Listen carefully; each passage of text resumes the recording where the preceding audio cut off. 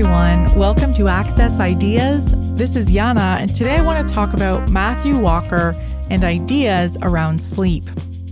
Matthew Walker's book, Why We Sleep, was initially published in 2017, and as much as I enjoyed it, I didn't review it on my podcast because I felt he sensationalized some problems that people tend to have, and it might make people worry about them. So the idea of insomnia as being a dangerous thing, or even something that would increase our mortality, is something that I didn't want more people to focus on. However, since that book came out, Matthew Walker has evolved his ideas, evolved his framing around research, and he's made some strides towards giving people practical, non-scary advice for getting better sleep. And recently, when I listened to his conversation with Sam Harris in November of 2021 on the Making Sense podcast, I was struck by how practical Matthew Walker's ideas could be perceived if they were just applied a little bit less sensationally. So today's episode is a little bit more of a deeper dive into Matthew Walker's book, but I also take a broader look at the context around Why We Sleep, the book, and some of the ideas that I still feel are relevant and the recommendations that Matthew Walker himself continues to put forward to anybody who is struggling with sleep. So I hope you'll enjoy this episode, and I'll take it away now.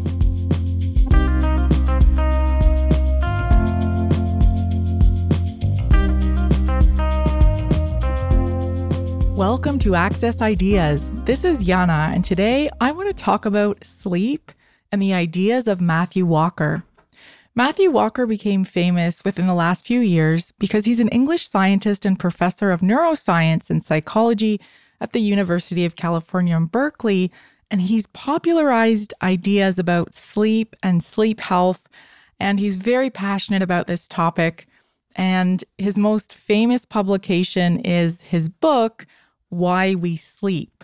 And he's also quite famous for a TED Talk on the subject of sleep as well. So this has inspired so much discussion, a lot of controversy, and that in itself is noteworthy because sleep is, well, not typically a controversial topic. Since Why We Sleep was published in 2017, this topic of sleep has taken a drastic 180-degree turn, with sleep products and lifestyle interest, podcasts and media taking off. And this is really quite interesting because what is it about Matthew Walker's book and ideas that would have inspired this sort of obsession? Well, partly it's probably very timely in the sense that you hear a lot of people complaining about lack of sleep, but really, I think it's Matthew Walker's delivery of ideas and the warnings around lack of sleep that made it so compelling. There's a lot of very serious threats posed to human health by lack of sleep as Matthew Walker frames it. And some of these have been criticized. And this is the reason why I didn't review this book on my other podcast, Audiobook Reviews in 5. I loved Why We Sleep because I felt Matthew Walker said things very clearly that needed to be said about sleep. And he also had some very compelling arguments that I hadn't considered before. But ultimately, I decided not to review that audiobook on my podcast because I came across some controversy associated with Matthew Walker's ideas. And I felt that the negative tone and some of the scare tactics, frankly, that Walker employs in his book were enough to probably create a negative experience that wouldn't be helpful for anybody who is really struggling with sleep or insomnia. And I kind of put this book on the shelf for a while, so to speak, and I left those ideas behind until I heard Walker interviewed on the Sam Harris podcast, Making Sense with Sam Harris. And he had reframed many of his ideas in the sense that he wasn't so much backpedaling and saying that he'd been wrong initially, but what I was struck by was Walker's admission that some of what he'd said before had actually scared people or had given them even more reasons to lie awake in bed at night and worry about why they weren't sleeping and maybe feel a little powerless about their health and their ability to get good sleep.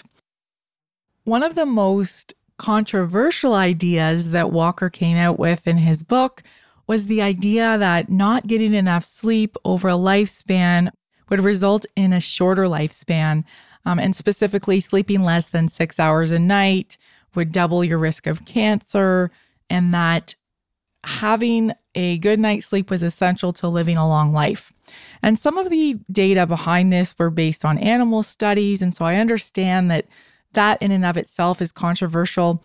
But I think telling anyone who's struggling with sleep that, by the way, if you're not sleeping long enough, you're probably going to die early, well, that's not really helpful when you're lying in bed in the dark trying to get to sleep. So that was already well known, and it really created a lot of controversy. There's whole threads, discussion boards on the internet around this idea. And then there's even the idea that the lack of sleep will kill you outright. And again, some of the data that Walker drew on was from animal studies. So that was enough reason for me to not initially review this. The other reason was in Why We Sleep, Walker claims that the World Health Organization declared a sleep loss epidemic. They didn't really do that. It was kind of a few reports or research findings that were conflated into this statement, I think, but that was actually never declared to be an epidemic. And the other idea was that 2/3 of adults in developed nations fail to obtain the recommended amount of sleep. Again, this is not quite proven with the findings, but it was enough to scare people into thinking that maybe they were part of this majority of underslept people who are going to experience all kinds of health problems and potentially a shorter life. And so this is not to say that sleep doesn't matter or that it isn't important, but I think the reframing of the conversation that Matthew Walker has in Sam Harris's podcast, which I will share in the show notes, is a much more helpful approach in terms of some of the ways that you can sleep better, some of the ways that you can set yourself up for success. And I think importantly, some of the behaviors and supplements and pharmaceuticals that are not so helpful. And this is a really important point because so many people have started to take things like melatonin, magnesium. There's various herbal supplements that people take in hopes of getting a better sleep. And Matthew Walker really clearly outlines why that isn't great or it isn't ideal in all situations. The other controversial point that Walker wrote about was that optimal sleep or long sleep times are ideal in fairly broad swaths of the population. And some of the arguments against this came to be that, well, there are sleep deprivation therapies that can help people with depression. And I think that's really interesting because it's something that we wouldn't think about. It seems counterintuitive. Often the idea that, sleeping longer is better seems obviously more healthful, more beneficial to us. So now that I've taken a few minutes to outline some of the controversial ideas from Matthew Walker's book, I want to focus a little bit more on some of the useful ideas that I think many of you could probably apply to your own challenges with sleep, or let's say you encounter some problems with sleep in the future, you could actually apply this to your own understanding of yourself. These are all very helpful and practical, I found, and I'll get started with going through some of the highlights from Why We Sleep. So first of all, I think what cannot be overstated and what there is in fact a lot of evidence for is the role of caffeine in interrupting sleep cycles. Many people have heard before about why you shouldn't have caffeine in the afternoon or evening because this can interfere with your sleep. And pretty much everybody I know that drinks coffee late in the day claims that, oh no, it doesn't bother me. I don't feel any interruptions. I feel perfectly rested and I'm able to get to sleep without any problems in spite of the fact that they have an 8 p.m. coffee or whatever it is. This is really interesting because Walker clearly outlines how our understanding of our own sleep quality is a terrible measurement of our actual sleep quality. People who are not well rested are not able to ascertain their lack of well restedness. In other words, we're not able to tell that, last night maybe we didn't sleep quite as well because we had that 8 p.m. coffee or even the 3 p.m. coffee. And that's really important because I think so many of us rely on our own perception of our sleep and will continue on with behaviors that aren't necessarily conducive to having great sleep simply because we think, well, I don't feel poorly rested. And so the other factor here is that caffeine works by blocking receptors in our brain that a naturally occurring chemical adenosine affects.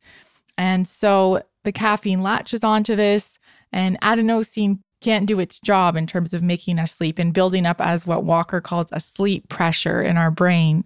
And this is especially tough for people who process caffeine slower than others. So if you are somebody who digests caffeine more quickly, having that morning or mid-morning or even noon coffee might be fine, but it's really hard to know that. So that's something to consider if you know overall that you're not getting sleep that you want, or that your sleep doesn't, your lack of sleep seems to be a problem. This is related to what Matthew Walker defines as chronotypes as well, I think. So if you want more details about chronotypes, I recommend listening to Matthew Walker's podcast on that very topic.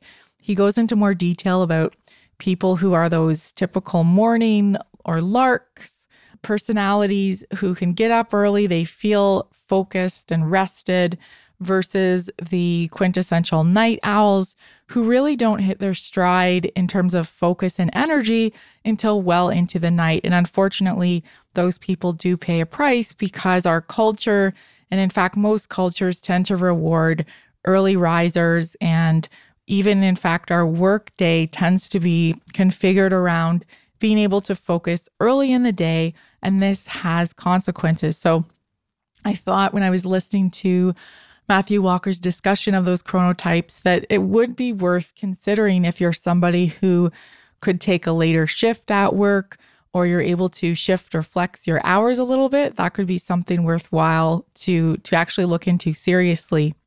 The other important piece of advice that I wanted to share here is the idea of taking melatonin.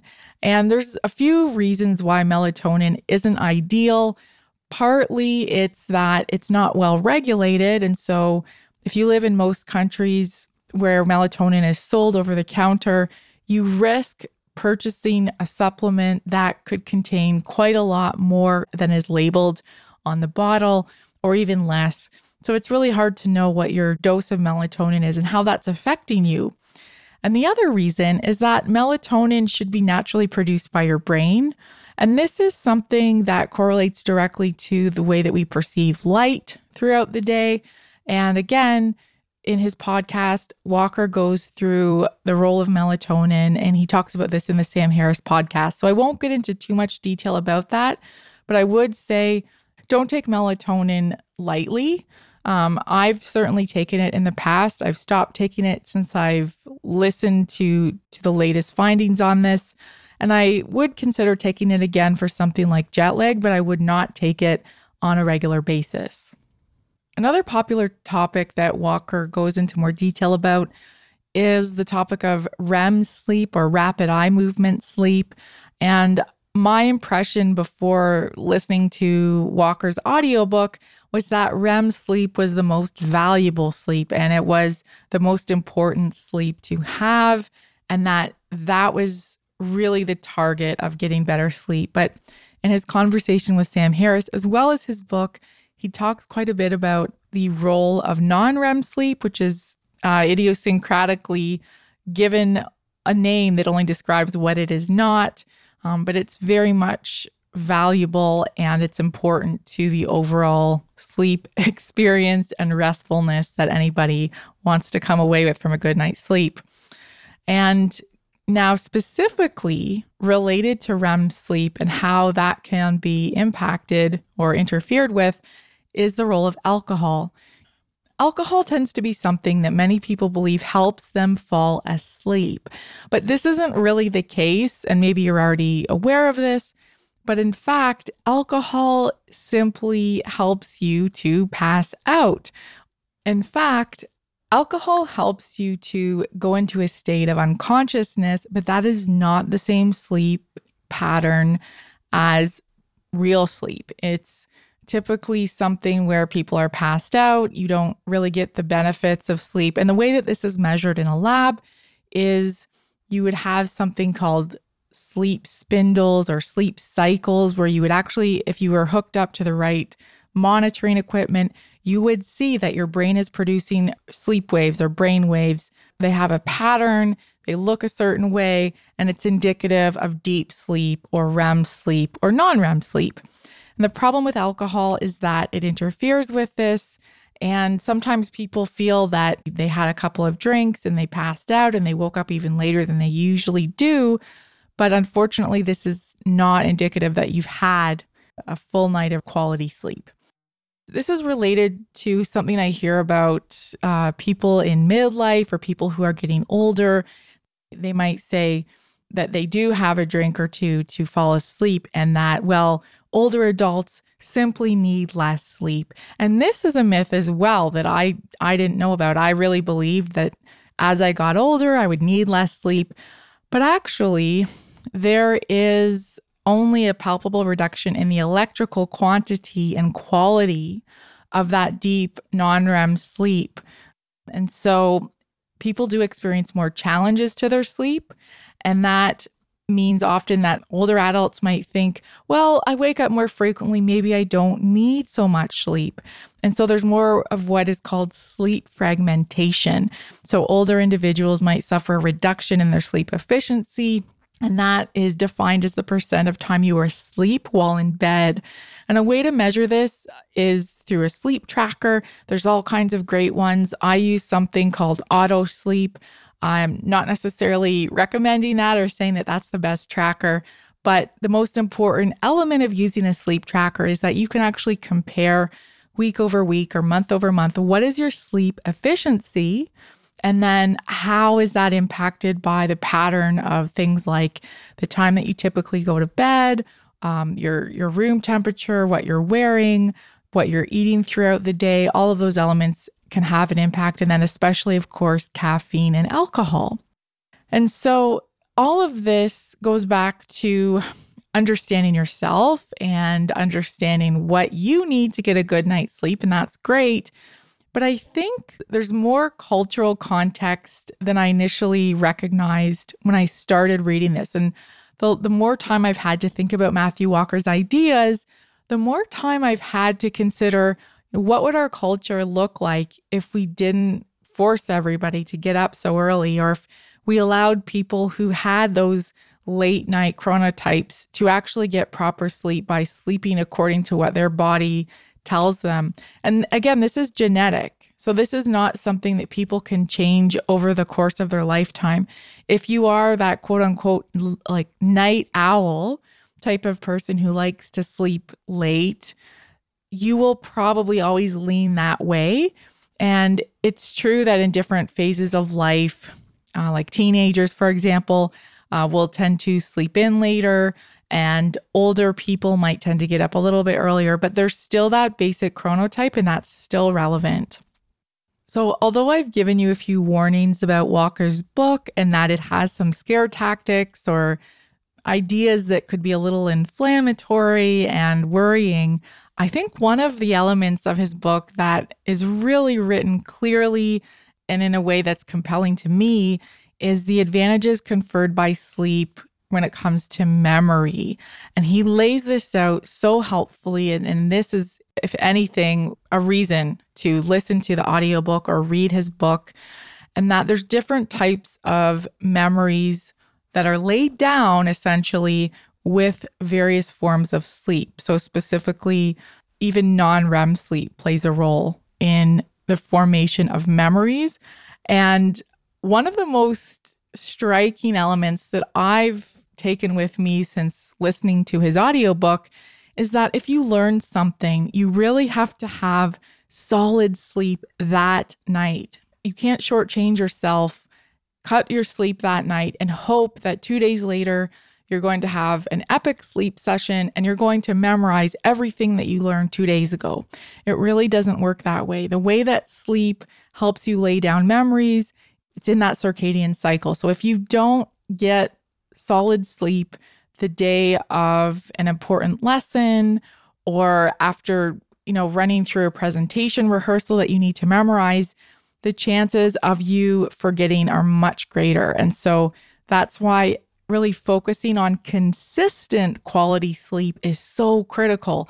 And this is something that, again, is kind of a cliche where you hear people say, oh, I'll catch up on the weekend. I'll sleep in on the weekend. Well, that really doesn't happen actually. And Walker points to a few studies that show that when we try to catch up on our sleep, we don't really succeed in getting the full benefits. You can never come back to the same place that you'd hope to be if you had gotten consistent, deep sleep every single night throughout the week. And so in that sense, that's made it easier for me to determine that I would rather focus on getting quality sleep every night, even if I don't succeed, because sometimes that just happens, but just focus on getting quality sleep every single night as much as you can versus aiming to catch up over the weekend. Another interesting area that Walker delves into are the impacts of lack of sleep in areas of emotional and psychiatric problems. And this is something that a lot of people don't recognize in themselves, which I find interesting because we're pretty good at spotting this in younger children. So typically when a young child is having a temper tantrum or they're really upset or stressed out, we can say, oh, they didn't get their nap in or they didn't get enough sleep.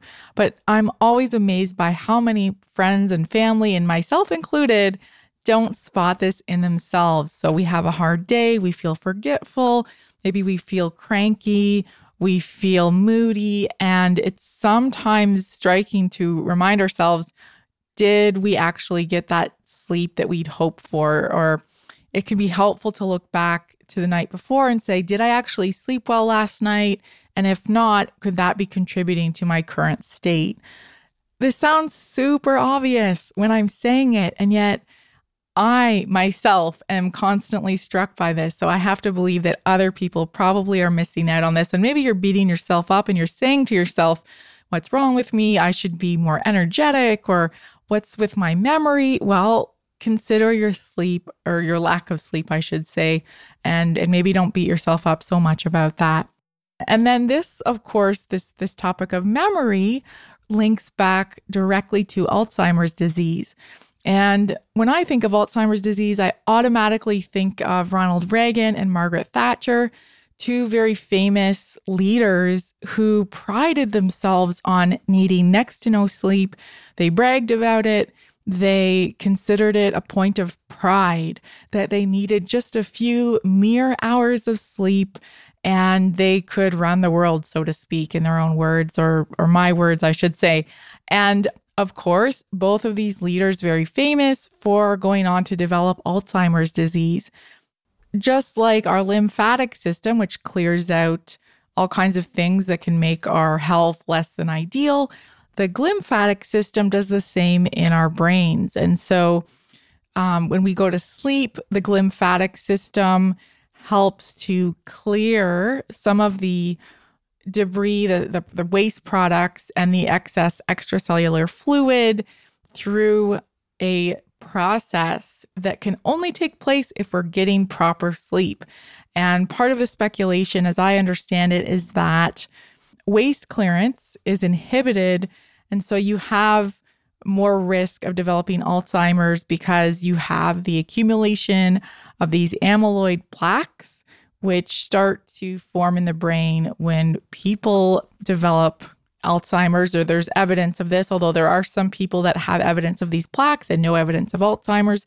So it's not perfectly understood, but this is a really compelling reason to get a full night's sleep if you have any doubt, because who wants to end up forgetting everything? And certainly avoiding neurodegenerative disease through proper sleep seems like a fair bet. and I'm willing to put in my efforts to make my sleep quality as optimal as it can be. Although I'm like many people who would always like better sleep. I feel personally that I could always use another hour or two, although maybe that's just because I like sleeping.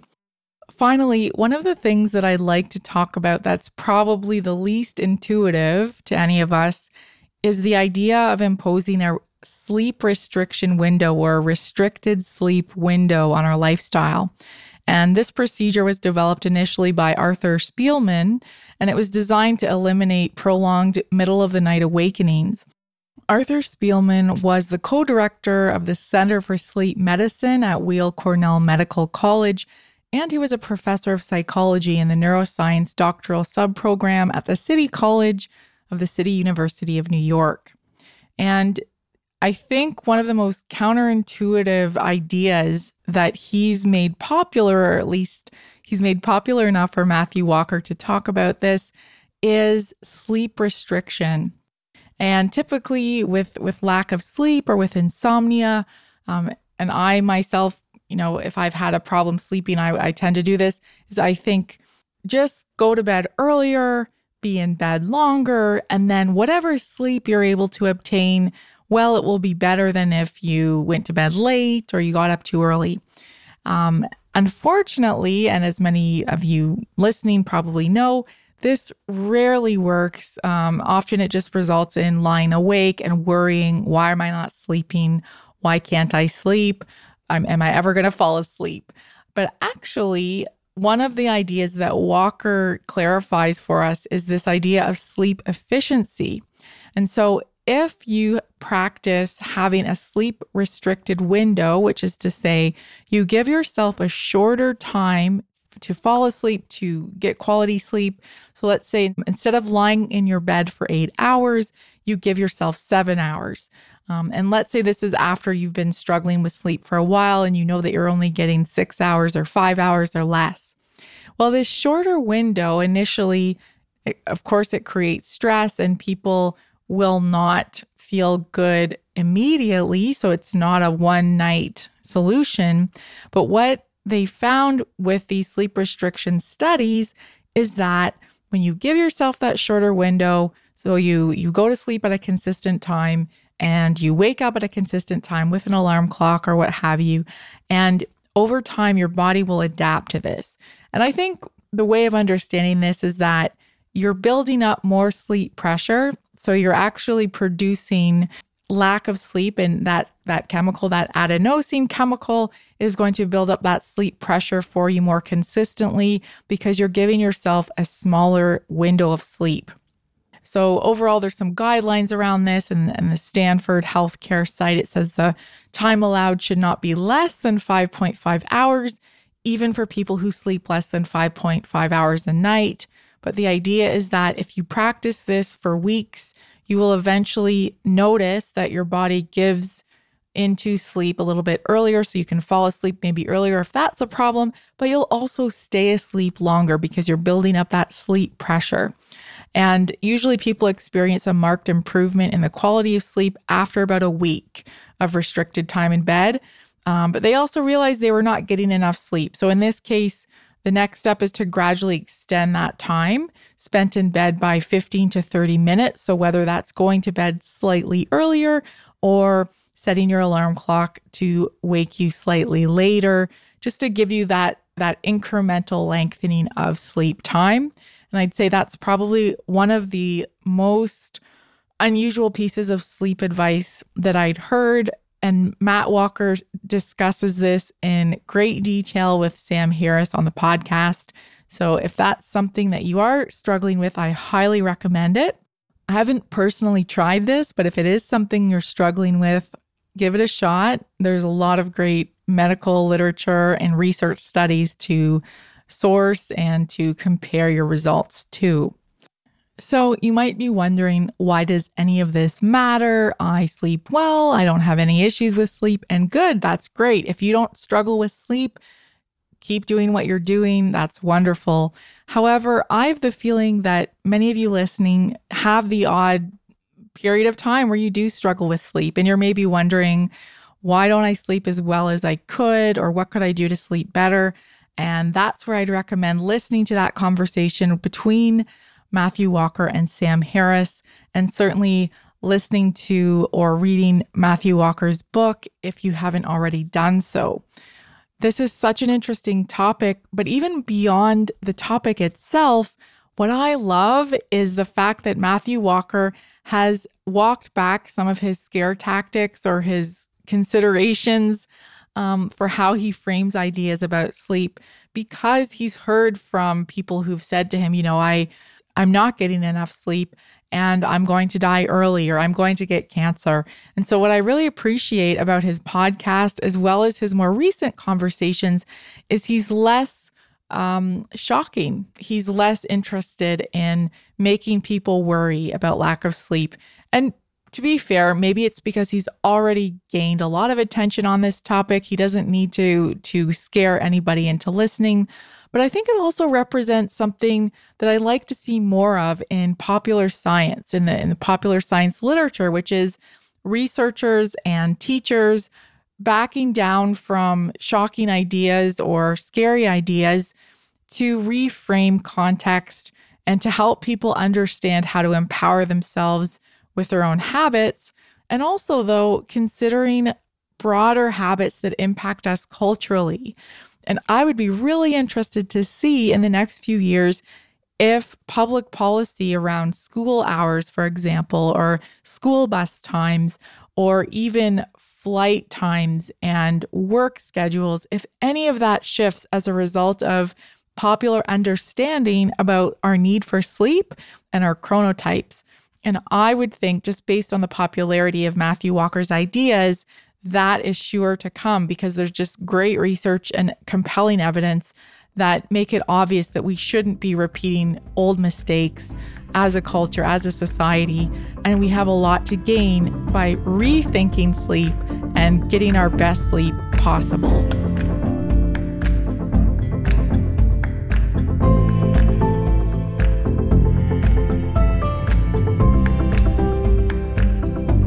If you love Access Ideas, we'd love for you to subscribe, rate, and review us on Podchaser via the link in our show notes, or wherever you happen to listen to podcasts. Tell your friends about the podcast too. Until next time, thanks for listening to Access Ideas.